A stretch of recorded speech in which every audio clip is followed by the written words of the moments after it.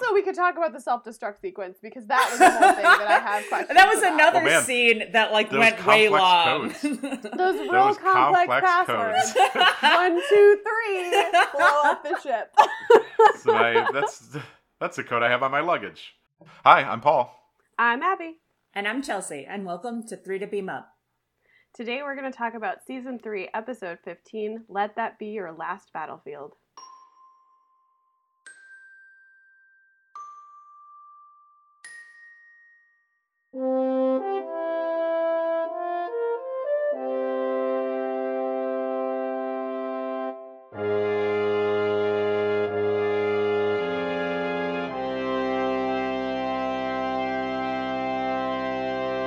Riddle me this! 2 sides of a face, one black, one white. Who shall we say is doing it right? I'm so happy that that's what you said. I told you you'd regret it. You said you kind of had something to bring us back. You had something planned to bring us back. I did. I thought of it last night when I was watching the episode and I couldn't stop myself. You made the right choice, Abby. That was the correct thing to do. We all support you in your decisions. We have to acknowledge that the Riddler is in this episode, so I thought I would do it early. That is fair. Okay, that was a good point, and I'm glad. I was just going to make a point about Shuttle Bay and how we should really only talk about Shuttle Bay today. So that's fine. I mean, we can talk about the Shuttle Bay. Shuttle Bay. I mean, that's really all there is to say. But wait, can we start at the beginning of this episode, because I know we don't do this a lot. The beginning of the episode is Shuttle Bay, but no, the beginning of the episode is the bridge, and it's talking about it's Science Corner. So is the whole planet under attack by a bacteria? Yeah, it's a plot device. It obviously. is. So okay, so is this like a flesh-eating bacteria that's going to eat all plant and animal life? Sure. Well, it doesn't have to eat the flesh to be devastating. Shh, I want it to be a flesh-eating bacteria. Okay. I'll play in this space. Yes, Chelsea, it's possible that is true. And it can be gotten rid of by crop dusting from space. I mean, seemingly. I wasn't really sure. I mean, this is later, but I wasn't really sure how they were cleaning the planet. They said they were going to disinfect it, so... Yeah, I know, but do they just have a lot of Lysol on board? Yeah, they're just going to go down and scrub everywhere. How did they get all that Lysol during a pandemic? Man, I can't find any. That's the first problem. But the second problem is, wouldn't it make more sense to just give everyone, like, antibiotics? Presumably. It could be a resistant strain of something. Okay, right? So it has to be crop dusted. But it's weird because it affects everything. It's because they said it was going to destroy all life on the planet. So it affects the plants, it affects the animals, it affects their own bacteria. Yeah, and that visual of the planet was like... It didn't... Stunning? Yeah. I don't... Well, did they actually say the words plants? Or did they They said all life. Yeah, so I think that's one of those... I mean, they were writing this on the side, right? This is like a F plot. This is like a ticking clock that kind of is right twice a day, maybe. Yeah, this is one of those ticking clocks that they're just like, oh yeah, we're supposed to be doing this thing, and that could be anything. Okay, I'm fine with it. I'm fine with letting it go. To your point, you are making very good points, Chelsea. It's fine. I loved that planet, Abby. Did you not like the visual on it? No, I liked it because it was like dirty, and then they started their treatment, and then it was clean, and it made me. Yeah, I mean, can we say nanites? How about nanites? Yeah. Is that going to sell it for you? Yeah, I'm in. I've bought it. Release some nanites into the atmosphere, and then we're good. Yeah. Yeah, that works. Yeah, and then you're right. Then we get this rogue shuttlecraft, so we have to go to the hangar deck. And is that where you want it to be, Paul? Yeah. It's an interesting one because we're late enough in the series that last week Harvey Mudd was in basically the same situation, and they beamed him because they didn't really ever do. I think that was at a point of the series where they had not done the Shuttle Bay, and they didn't have the Shuttle Bay, maybe they didn't have it, a place to be. So yeah, it's cool to see it. It's cool to see the Shuttle Bay, and it's cool to have like a different thing than just like, oh, let's just beam them aboard. So yeah, I did enjoy that the shuttle was like had Starbase 4 written all over it. Yeah. Just so you know where it belongs and where it came from. If found, please return to Starbase 4. That was really amazing. It's a great show. Well, also when he gets kind of outside the hangar deck, they didn't want to show the inside. I don't know if you noticed that. So the camera angle is such that you just see this like bright green background, which is, I guess, supposed to be like the glow of the shuttle bay. Like you only see like the ship in it. You never see the person in it. Oh, okay. I thought you... Okay, got it. It's a really weird camera angle, so I don't know if they were also, like, trying not to show it for some reason. Well, yeah, I mean, the shuttle itself and all of that, they're doing with... Well, CGI. I saw the remastered, right? So I don't know how they did the original prop work. I would assume that it would have been practical models. Props, but yeah. So then you're trying not to show any parts of it that demonstrate that it's a model, so... Right. But then we pick up Loki. Loki. We pick up Loki. Mm-hmm. He's our first He's our person. Yeah, with his weird pigmentation that Spock goes on a science rant about that doesn't really make a lot of sense. Yeah, Spock goes on a ouch. very dated science rant. Yeah, I just wrote down 1960s mumbo jumbo. Yeah. I wrote science. Yeah, it's one of those where like, oh cool, you guys did just kind of discovered DNA, sure. The double helix structure of DNA. The Human Genome Project is a distance off, far enough off that it is not even. Yeah, it's not even conceived of, right? Yeah. So the things Spock says are dated, certainly. Right. So same with McCoy. I think McCoy says even sillier things. But... They do. Yeah, they get they into all it. say silly things that don't make sense. About how he's one of his kind, right? And it's a genetic mutation. Okay, so let's just accept they say that. Yeah, well, and they say it later too, right? Later in the episode, much later, Kirk says something like, they have this, like, he calls them monochromes, right? Yeah. That he says, like, you must have been monochrome at some point. Yeah. It's like, there's no standing for that either. Like, no, there's an alien race, a completely alien race, which is it's the hinge of the trope. Right. So there's no reason, I don't know, these are unforced errors. These are unforced errors. There's no reason even to be talking about these things, so. Yeah, it's fine. So we end up in sick bay pretty quickly. And my next note is that, wow, is Kirk bad at diplomacy here? This dude wakes up and then he's like immediately harassed. He did steal a shuttlecraft. Yeah, he did Kirk's steal defense. a shuttle.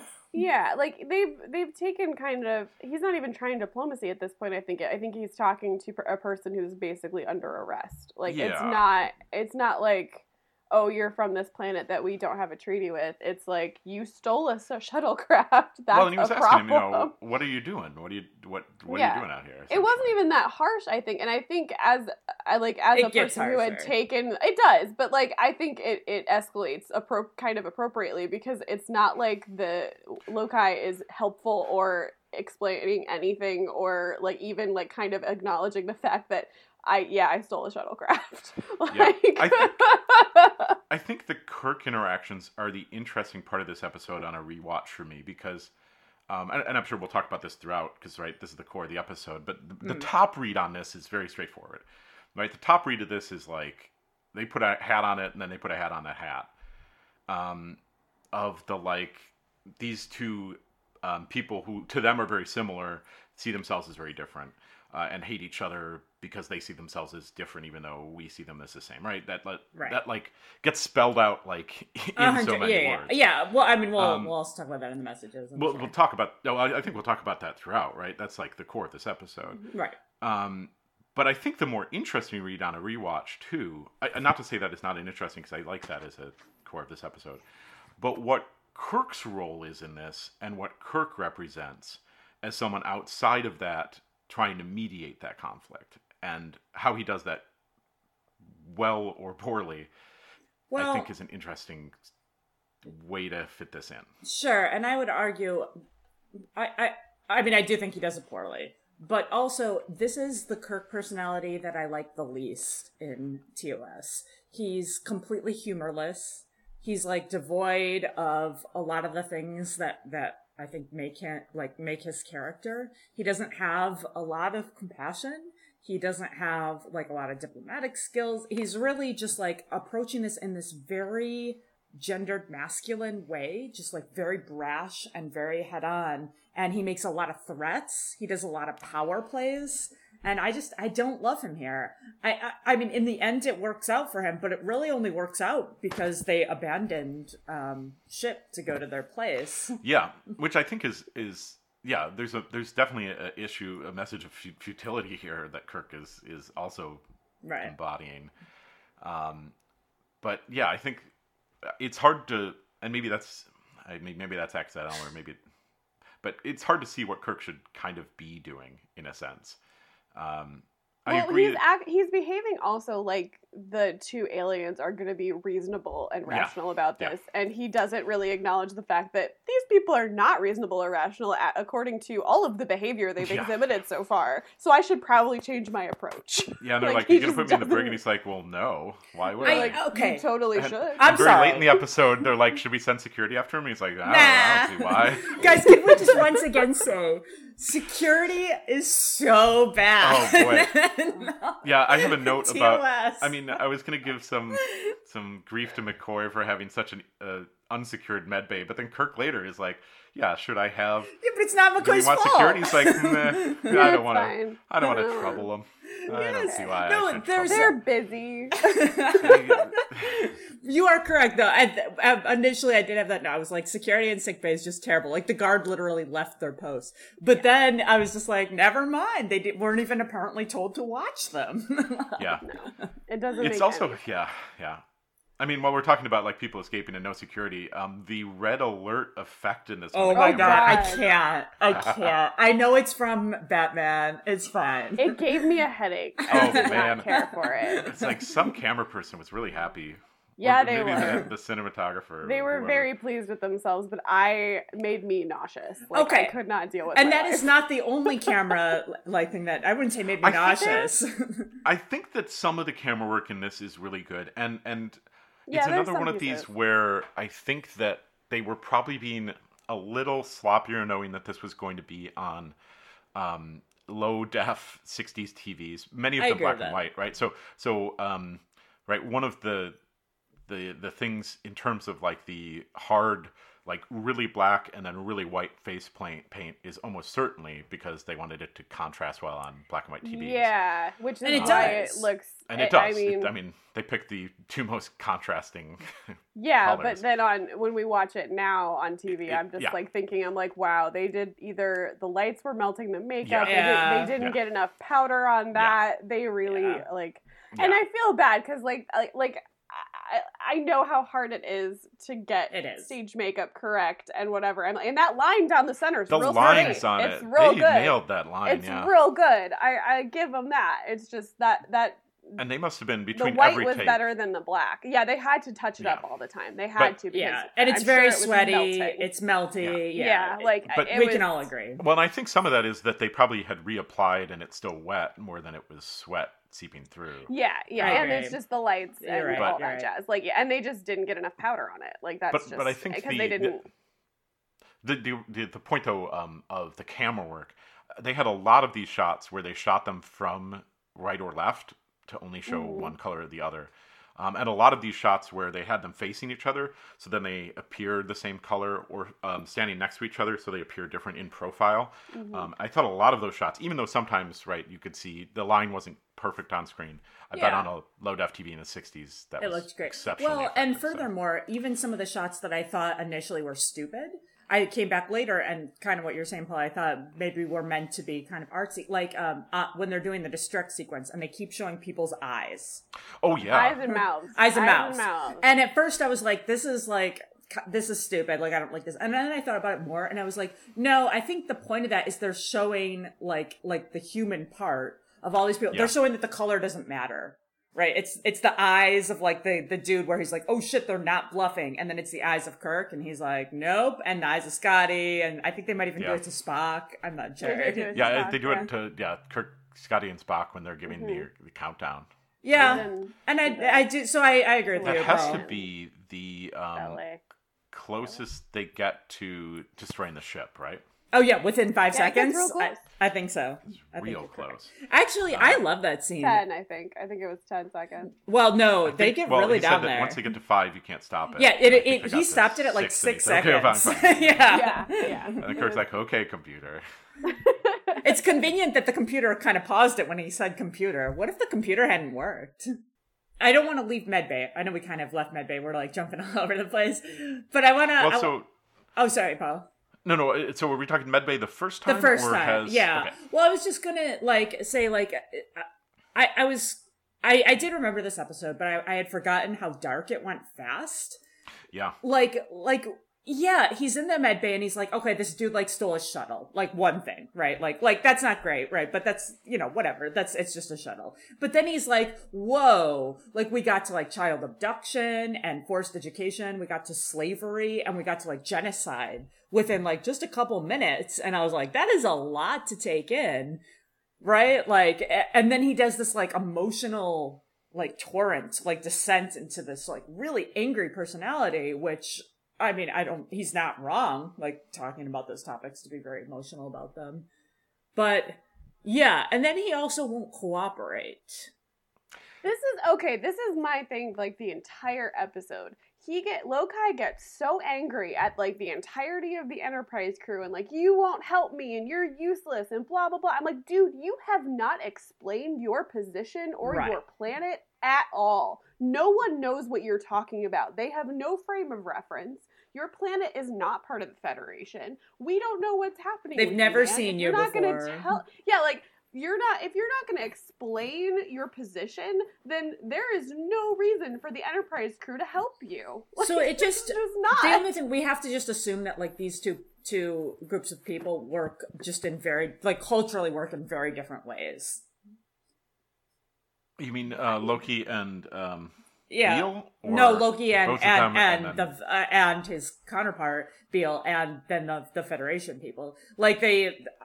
I don't know, they're just not operating in the same way. Well, I mean, so that the first conversation, if we can go to the conversation where Beale gets aboard. Okay. With his invisible ship. Yeah, in his invisible ship. Yeah, that's weird. Because they didn't. It's because they didn't have any money. Oh, okay, yeah. All right, checks out. I'm fine with it. And they needed to get him on, and in space powers, right? Space powers. Yeah, the space powers are cool. They needed to get him on the ship without a way to get off the ship. Yeah, and that which is smart. Yeah, it solves a lot of things. Okay, all right. Well, if we're going to that, can we also? It's also pretty tense. It is the tension of the chasing the invisible ship is pretty fun. And it should happen more often. That But anyway. Well, yeah. Can we talk about the $5 budget of the costumes while we're here? I actually, while yes, the costumes are a little chintzy, I actually really enjoyed that they used gloves. I'm like, that's just someone being real smart. Yeah. That's just someone being real smart, and they're we're not gonna paint hands. That is a terrible idea. Let's not do it. So, and I enjoyed that Bella.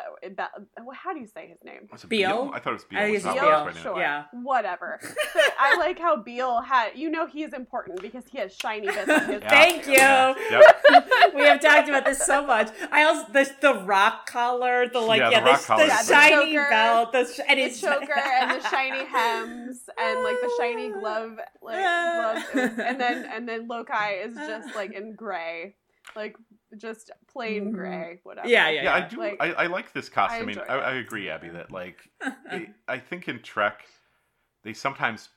I mean, they're taking swings, right? But yeah, sometimes they overdo it a lot, and I think it being this subtle actually works quite well. Because the makeup is the focus. Yeah, exactly. And I think that's why they did. I mean, partially I think it was they at this point in production have no money, and partially just they're you know what works, covering up everything else, so we only have to do their faces, and also making sure it's a plain costume.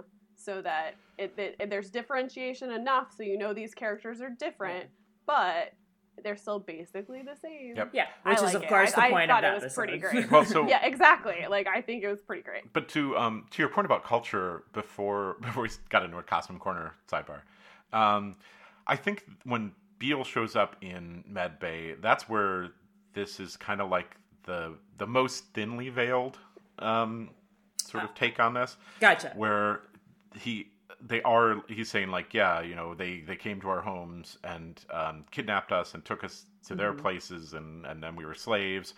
And Beale says something like, no, yeah, well, we did that, but we don't do it anymore.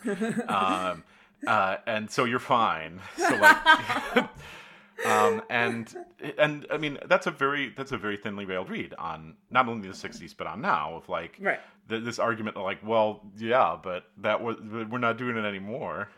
So it's been 5 minutes since we did that. So yeah, so I think it doesn't matter anymore. Loki's argument there, could be. I think they could have. I don't know how this got rewritten or anything like that, but I think it's a challenging thing to write, especially in that moment in the 60s. But that's very thinly veiled on what they're trying to get at there, and. As they keep moving through the episode, though, there's one point, much later, that like weird scene where Spock is listening through the door, and I forget if it's like. I have a note about that. I found that really compelling to watch, and I really can't figure out why. I wasn't sure why it was in there or if it was needed, but I agree that I think it was very. I think maybe it got rewritten, or maybe there was another scene that like was around it that got cut, but. I don't know, but I actually really, like, because I was, like, watching it going, like, this shouldn't be as interesting as I am finding it, where it's just Spock eavesdropping on a conversation where Sulu and Chekhov and a few other crew members are listening to Lokai talk about his, like, espouse his... Well, Chekhov who's not there, but who talks. Yeah, true. Chekhov says something like, Chekhov says... There was persecution on Earth once. I read about it in a book. I'm like, ooh, kind of an oversimplification, Chekhov, but okay. But we'll just go with it, sure. But classic. No, I think if that scene was earlier, and if they played that arc more, that like the reason Loki is maybe not talking to Kirk is that he sees Kirk, like that he has these power structures, and like that he's used to being part of this oppressed group, and like and Kirk, like, there is that read later where, like, Kirk is having a whiskey tasting with Beale in his quarters. And then that Loki is, like, hanging out in the crew quarters, like, with having the this proletariat. Yeah, so, like, there's a very easy read on that one that, like, Kirk is siding, like, with this That's how I read ruling it, too. class. Yeah. And so in that case, Loki's right to distrust Kirk a little. So they kind of, like, start to push into that, but I don't think then they do anything with it, which that is why it's left it could have been more interesting to have more. Well, and it could have been more interesting to have more interactions with the crew and Kirk. Yeah, like talking like the two different sides. Like, well, and if they had gotten into the conflict of things, like if Beale or Lokai had talked about their issues at all, other than just alluding to them and being like, they're terrible. No, they're terrible. And that's one of the reasons.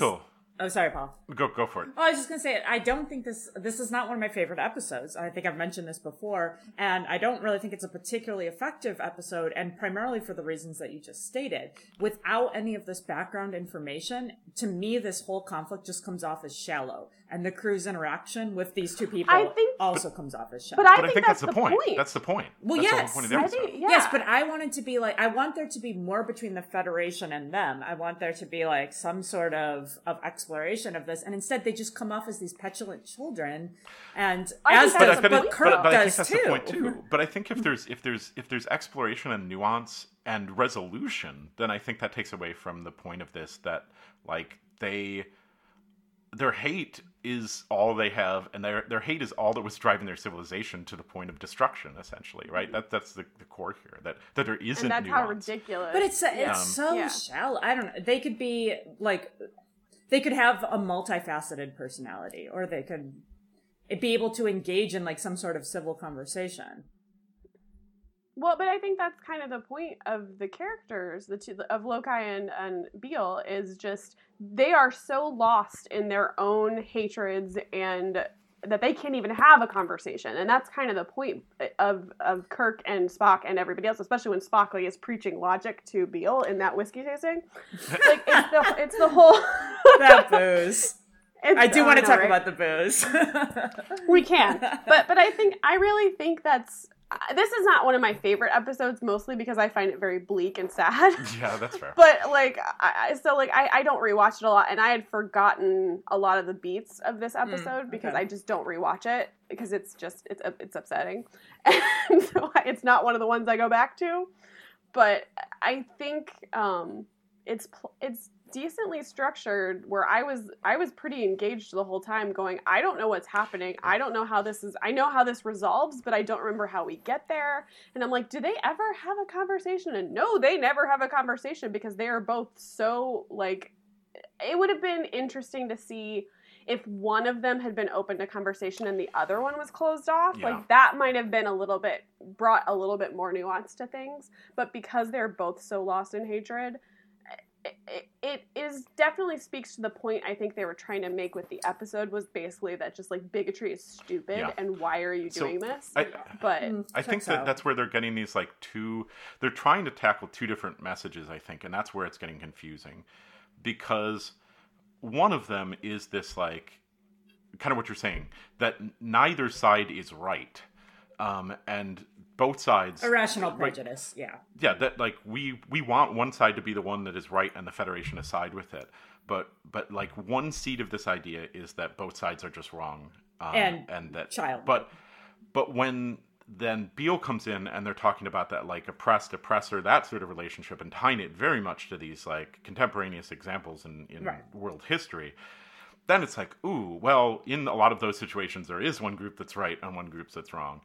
And so that mixed messaging of trying to do both, I think, muddles both. Maybe that's what annoyed me. It might be that, and I don't know. I guess I didn't like how, as I said, how Kirk kind of like went down to that level too. Yeah, and I think Kirk is tricky to write in this one.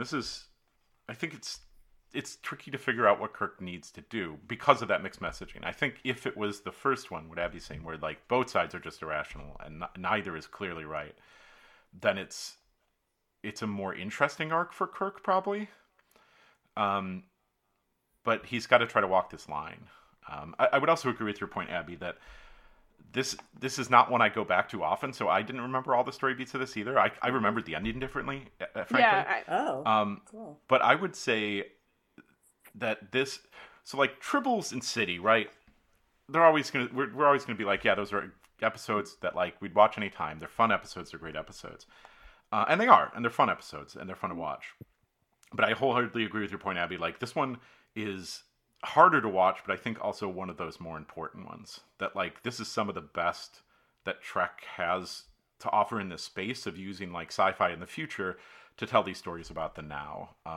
Which is kind of the same argument we made about, which Chelsea will hate, The Way to Eden, right? I think that this is very similar to The Way to Eden. I hate that episode. We know. Don't worry. We know. This and The Way to Eden are two of those that I think are like some of the strongest Trek episodes out there. I don't like the way, but are hard to watch. I don't like The Way to Eden for the same reason I don't like this one, which is the messages are just beaten over the head so much, and it's so obvious. Like it leads nothing. There's no intelligence of the reader assumed. It's just like very much laid out. And what I love about TOS is that often there is some subtlety and something there for analysis that's beyond the surface. But I feel like it's also laid out on the surface level here and just... I think there's a lot of layers of this, but I also think that there's a gap there between... I think there are some of these TOS that are like very much laid out, and there are some that are like really well and subtly laid out. But there are like 80% of the series is in the middle where it is not. And it's like, you could write a high school paper on like what this is supposed to be about, but like nobody gets it on a watch, right? That like the intelligence of the viewer is, it's not to say viewers are not bright, that even like and it's partially a difference between modern and 60s storytelling. Sure. Like there is that as well. Like there's that breakdown as well where things were a little bit more bonk on the head in the 60s. Yeah. Like they just were. That's how they wrote things. And you don't have arcs across episodes. I thought you were going to say the opposite thing. Like I really think a lot of the messages like of these episodes are actually really subtle. and takes a lot of analysis, and you can read a lot of different layers. But I think that it's one of those where, like, if you are writing a thesis or a dissertation on one of these episodes, you could find things to talk about, but that in casual watching, like, nobody picks up on a lot of these things unless they're pretty well spelled out. Unless they're you, Chelsea. The trick becomes that a lot of these messages are just, like, not so anti-bureaucracy is like pretty much in every episode because George Roddenberry hated bureaucracy. That's not a point of this series, and it's not like something that would make this. If that was the only thing this series did, like it would not make this series worthwhile to still be watching. No, but I actually do think it's a point of the series. It's one of the. It is kind of, but not like it's not the thing that people probably took away the most or was impactful or culturally relevant. It's just that that's a thing that like he didn't like. So I think when we get to messages like this that are potentially impactful and can be used, right, this is subtle enough to be like, hey, you're Kirk and you're Spock and you're looking at this conflict, right? Again, the read being that these people that they even put on the table in the whiskey scene is like, come on, have you looked at yourselves? You're the same. It's like, and Beale is taken aback. Like, no, of course I'm not. Like, did you not look at us? In the same way that, like, if an alien race came to Earth, and we talked about all the sort of, wars we've fought over all sorts of things, and things like color of skin, aliens would be like, yeah, I don't know, have you checked your DNA lately? Because you guys are totally the same, and this is silly, right? It's the same sort of spin on this that I think Star Trek and sci-fi can do really well. Is this the most well-written or well-directed episode? No. This could use some cleaning. This has some sharp corners. I'm not in disagreement with you that like the like overall like background point of it is good. Like yes, like yes. Let's not have let's be like anti-racist. Let's not hate each other because of irrational prejudice. Confirmed. That is the correct way to think. That is like the more moral way to think. But anyway, that's okay. I think the writing is solid B, maybe.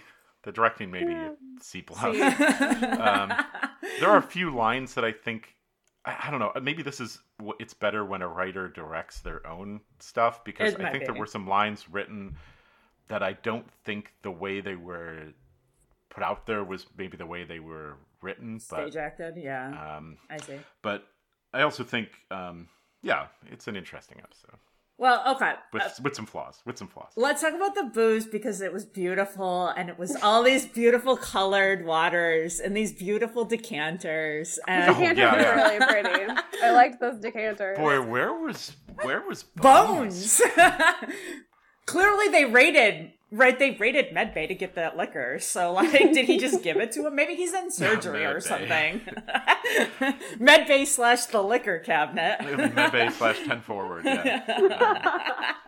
The original 10 forward. 100%. Yeah, I liked that. I did. It was great that they didn't even try to... because the things they were drinking in their glasses was clearly like something oak-aged, right? It looked like a whiskey or a bourbon or something. Yeah. It wasn't a colored liquid. So they didn't even try to like start with... okay, fair. They didn't have to be drinking. They could have just taken some water and put a drop of blue food coloring in it and been drinking it and pretending it's liquor. But they went to the step where... Occam's razor here says that the thing in those glasses that they were drinking was whiskey or bourbon or something. oak-aged. Yeah. Because there's no reason to have had colored water sitting there that they could drink and then have a brown liquid that does not match any of those for them to make that. And also, how would they make that with food coloring? You are 100% correct. So they are unquestionably drinking, and they just have some props nearby to make it look like they're not. It could have been iced tea. It could have been iced tea, yeah. Iced tea is usually what is used on stage for bourbon and whiskey, just saying. Yeah, and you can make Coke color with, like all those soda commercials. It's not usually actually Coke. Thank you, Fun Police. I'm sorry. I'm sorry to break your dreams. I'm just saying they probably weren't drinking on set. Okay, I agree with you, Abby, but I want to read it like you're reading, Paul. I want to read it like they were were just plastered, and that explains some of the choices they made. I think. Yeah, but Bones isn't there. I find that weird too. So. My operating assumption is that he gave them the liquor, and he just was like called away on surgery, and he was like, ugh, like, and he had to go, and he was really mad about it. And he probably had to give himself, like, an anti-drunk hypo. Like, I don't know. Like, something to, like, clear the alcohol out of his blood. Which I imagine he also invented. This is all my headcanon. By the way. Checks out. Again, I think this is a good one on, like, there is a B-plot, but it's so insignificant. It's like a 2-minute B-plot that it cuts both ways, right? That it allows them to focus on this A story, but it also means they have a lot of time to fill in the A story. So, you know. Yeah, I agree. Can we talk about space powers? Yeah, I think we're going to spend a lot of time talking about space powers. Thank you. Because if there was something I liked, it was these ridiculous space powers and the awesome effects. I love, there's so many. Effects. Can we talk about where he burns the computer and it's like, rah, rah, rah, like strobe lights? Yeah. Well, and also I'd like to know can you, like, knock out self-destruct? Like, wouldn't that be, like, a system that you can't mess with at all? Confirmed, Abby. Confirmed. That was one of my questions. Was like, all right, I understand why he would want to knock out the self-destruct, because they're obviously Kirk has already proven that he would do it if he had to. Like, but I don't know that would be a system that you could mess with, because that seems. Also, we could talk about the self-destruct sequence, because that was the whole thing that I have questions That was another scene that, like, went way long. Those real complex passwords. 1, 2, 3. Blow up the ship. That's the code I have on my luggage. Well, I mean, I know part of it is that it's like voice imprint, but also the code. James T. Kirk 1A 1B. Like what? What? They just didn't. Kirk got lazy, and when they got the Enterprise brand new out of the gate, he just never changed the password. Yeah, there was a post-it note. There was a post-it note on his console that said, "Please change your password," and he just threw that away. And he was just like, "Forget it. I don't need to do that." But the question is, why didn't Spock? Because we'd expect better of Spock, right? I know. Well, I think it's because the captain has to do it first. Oh, yeah, maybe he never did it. Spock was like, "Well, I guess this is the freaking password now." So it's maybe that's the post-it note is to Kirk, and it says, "Please do this," and then tell your bridge staff to do the same. Yeah. Okay, all right, I will totally buy that. And so every week, Spock puts it on the agenda, but it's always the last item. And every week in their faculty meeting, their staff meeting, they just throw it out, and it gets pushed to the next week. Yeah. Table this until next time. We don't have time for this. We have to get alien medicine somewhere. So also on Space Powers, right? So Space Powers is an apt description here because yes, correct. They have he can either kind of beam, or I guess maybe the ship did that, but he has an advanced ship. Mm-hmm. They have these shields that, I mean, in the telling of Space Powers are probably not mechanically driven. They're probably biological. Given that they also seem to have some form of telekinesis, mm-hmm. That at that point, sure, put a shield up around yourself, and they could also shock each other, apparently. Yeah. And they're also very, very old, potentially immortal, right? Because he does toss out that they've been chasing each other again, dumb big numbers, 50,000 years. 50 years is enough here, guys. 50. Yes. Just say 50. They could have said 5, right? They could have said 5. 10 would have been I think 50's a nice sweet spot, right? That he's dedicated his life to this. It's like and they're old man's longer war lived, sure, sort of whatever. thing. Yeah, they're like elves. They just live a long time, and so it's not the plot of Old Man's War, but Charlie Wilson's War. Maybe it's Charlie Wilson's War. Anyway, maybe it's what movie am I aiming at here? I'm not sure. I have no idea either. Space Cowboys? Maybe about. Space Cowboys. Whatever. It doesn't matter. Okay. Yeah, I think to that point, less than 100 will get you there. 50,000 is a little extreme. It's insane. So and in those 50,000 years, no one contacts their home planet to be like, hey, what's up, guys? To be like, oh, cool, you predated the Federation by, let's see, about 50,000 years. And no one has asked you to be in it yet. Cool. Yeah. That's fun. They're in the southernmost part of the galaxy. Well, that's the other thing, Paul. Yeah, they're in like the Delta Quadrant, right, where like Voyager gets stranded. So how do they even get there, and how do they get back? I just know that at one point Kirk says the southernmost part of the galaxy, and I go, that's not a thing. I guess he's imagining a 2D map, right, or whatever. Yeah, if you're plotting it as a 2D map, isn't the south end of a projection of the 2D map of the galaxy? Isn't that the line between the Alpha and Delta quadrants, though? Probably. I think it depends where they are to start. I don't know. I guess where their starting point is. Either way, it's dumb and it doesn't make sense. Yeah, they could have just said from a faraway place. Well, yeah, they could have said like 2 galaxies away, or like two. I don't know. That's true. We have extragalactic creatures. So. Yeah, like they could have come with a lot of other. No, but they have to get to their planet, not the southernmost part. Yeah, but they also have a lot of creatures. Right? They push them to warp 10. That comes up. And that I thought that was good. That was a good way to explain it, but I don't understand how they get back. I mean, they could Voyager it, right? They could just be like, hey, we're pretty powerful, and you want to see how powerful? Cool. We're in another galaxy now.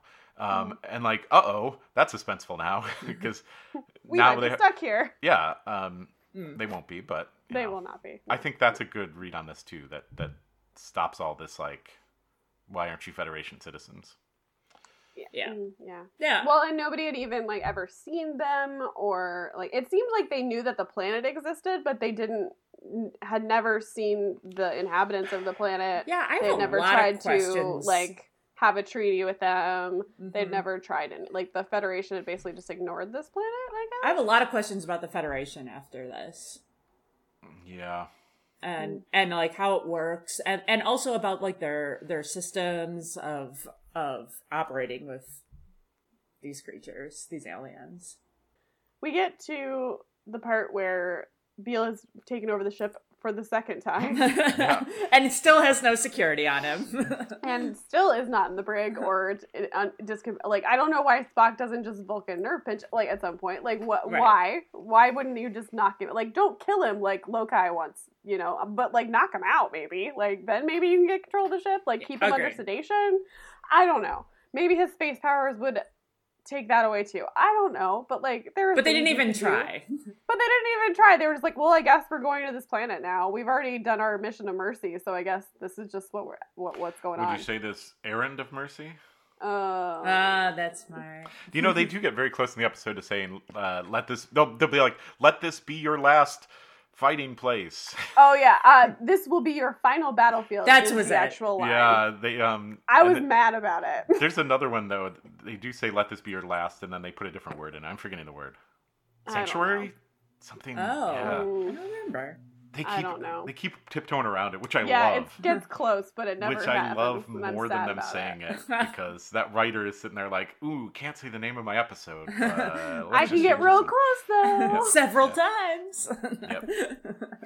Oh, my goodness. So did we talk about Shuttle Bay? Because that's in my notes a lot. And we did. I know, I'm just saying, We could talk about the Love chase me the scene Shuttle Bay. that goes on forever, and all right, here's my thing. I'm like, I'm fine with this, with the chase going on for a while. Mm-hmm. I am not okay with the narration of the chase going on for a while, because they keep going back and forth to the bridge and to the chase. And I'm like, just do the chase. Show, don't tell. Like, what are you doing? And the that overlay rules of like burning buildings. Yeah, right? Which is footage from World War II. I was figuring it was probably London. Mm-hmm.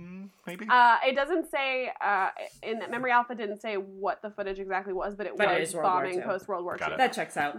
Which I pretty much called when I watched it. Yeah. Yeah, and I like that. That's in World War II as well. I mean, obviously.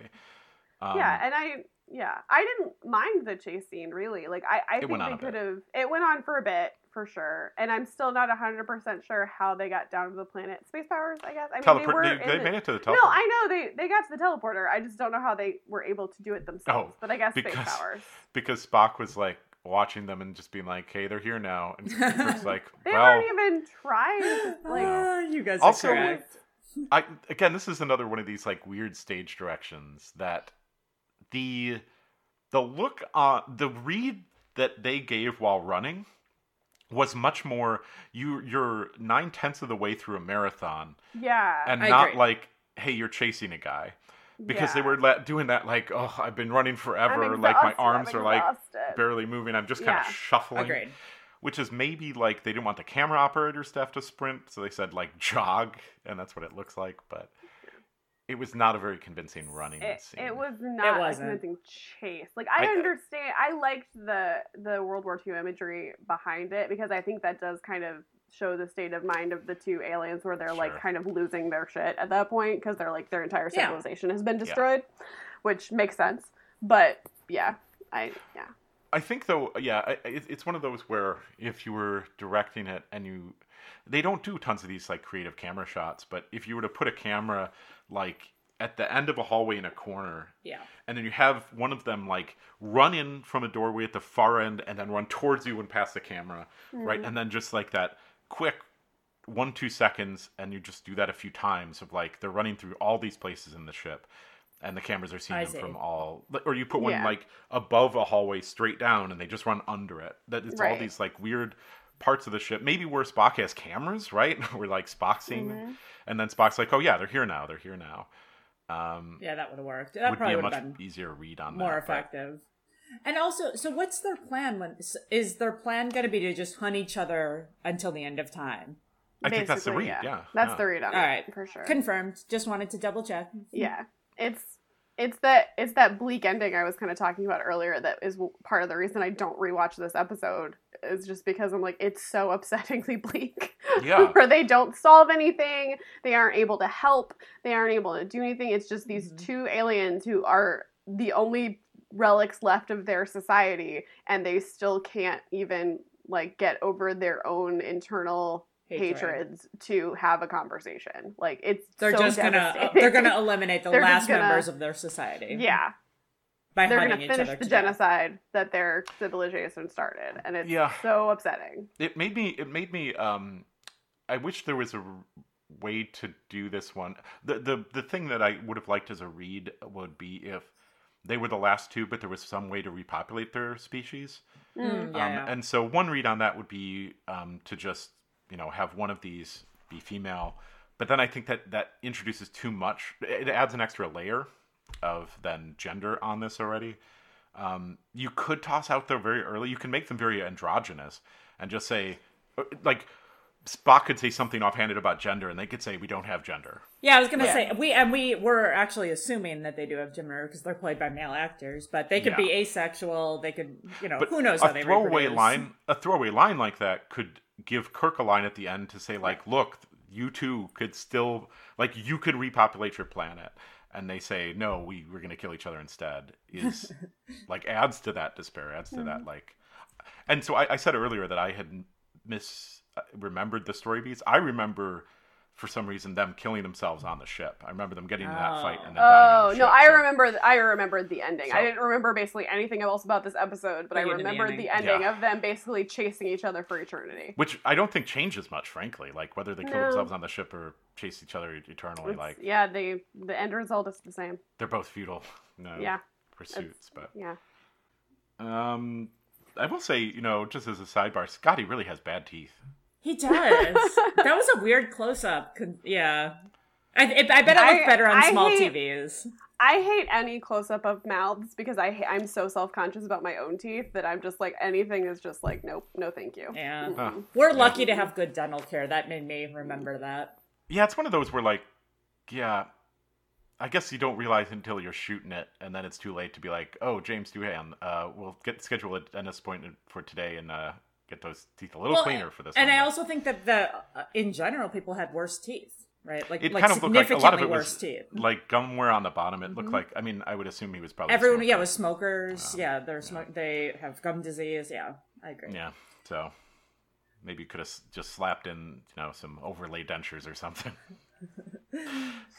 Shall we antagonize? I think. Yeah. Yeah. We should pull it up. So, in terms of antagonists, so antagonists in this episode are. I don't know. I think this is. I was having trouble with thinking about this one. It's both of them, right? As a pair. Yeah. Unquestionably. Right. But where do they fit? Because they have space powers. We have already established that. They do have space powers, there are some space powers. So, do they have to be under this alien power category? No. I mean, those are just kind of like broad categories that we've been using. Although, I mean, they kind of fit in there. They're kind of... Well, they kind of are superhumans. Not terrifically different from, say, like a Sylvia. Yeah. I think she's stronger, but I think that's not a bad, like... Well, he can, like, control stuff and things, but I don't know that they have power to, like, conjure things up. True. So he's closer to Carmen in a way. Well, but...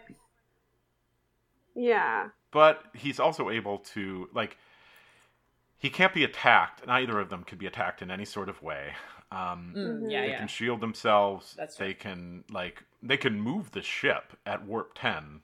I might compare it to like the companion in Metamorphosis. I think that's in a similar place, right? I think that's a close. Yeah. Can the companion move the ship? I think so. The companion could do a bunch of stuff, like physical stuff.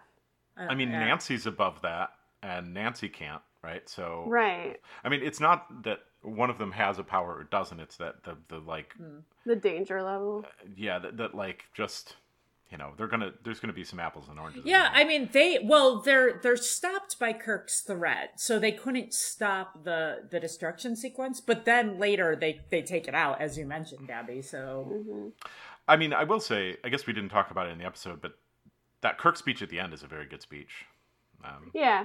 I mean, I guess that's what there is to say about it. Go watch it. It's just a very good Kirk speech that rings very true.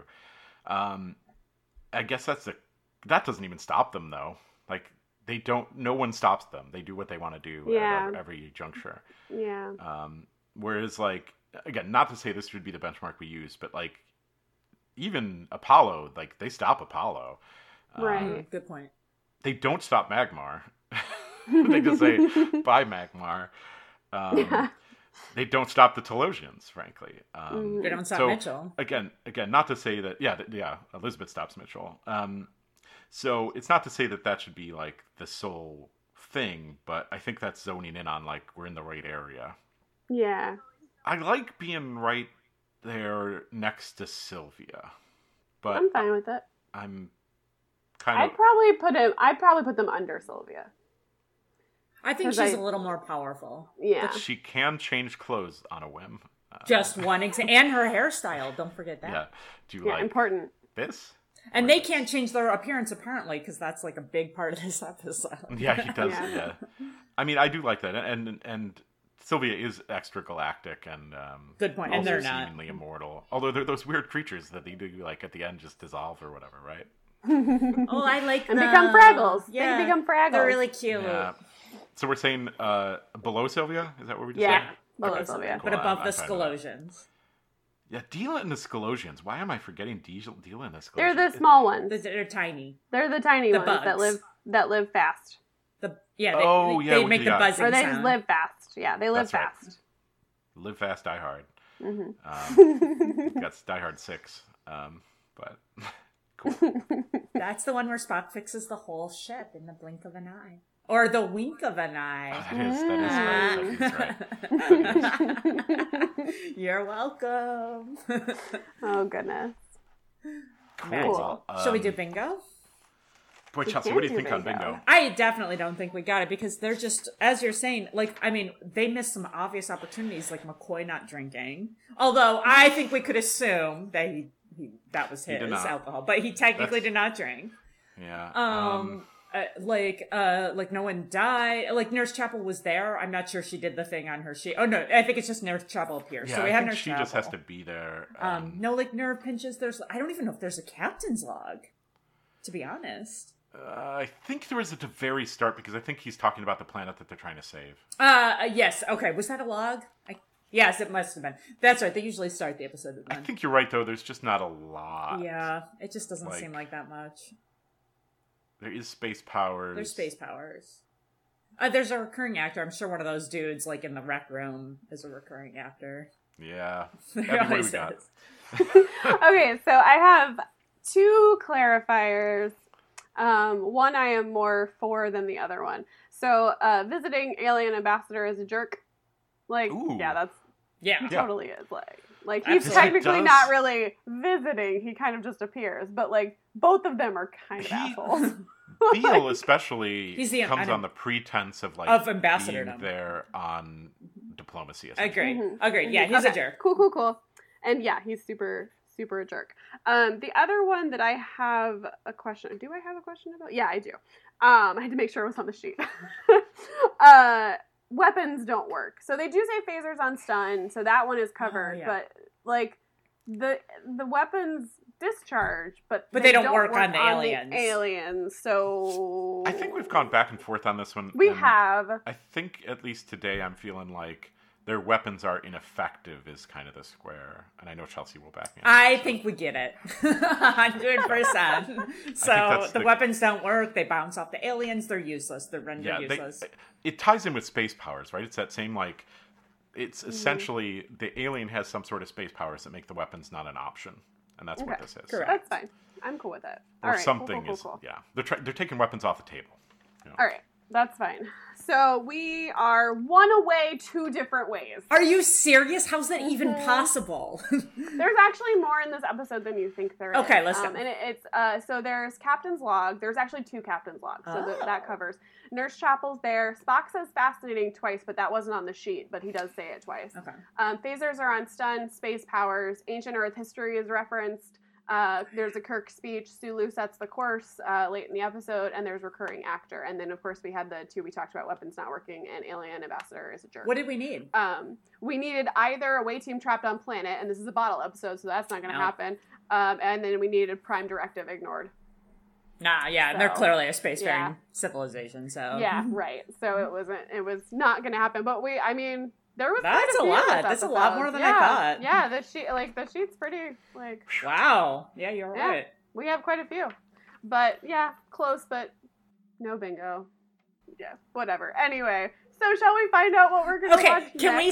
Can we start a new tradition since there's so few less of guessing each week? We do that every week. Okay, Chelsea. yes. But I want it to be either the Galileo 7... Well, you only get one guess, Chelsea. Okay, I'm going to guess the Galileo 7.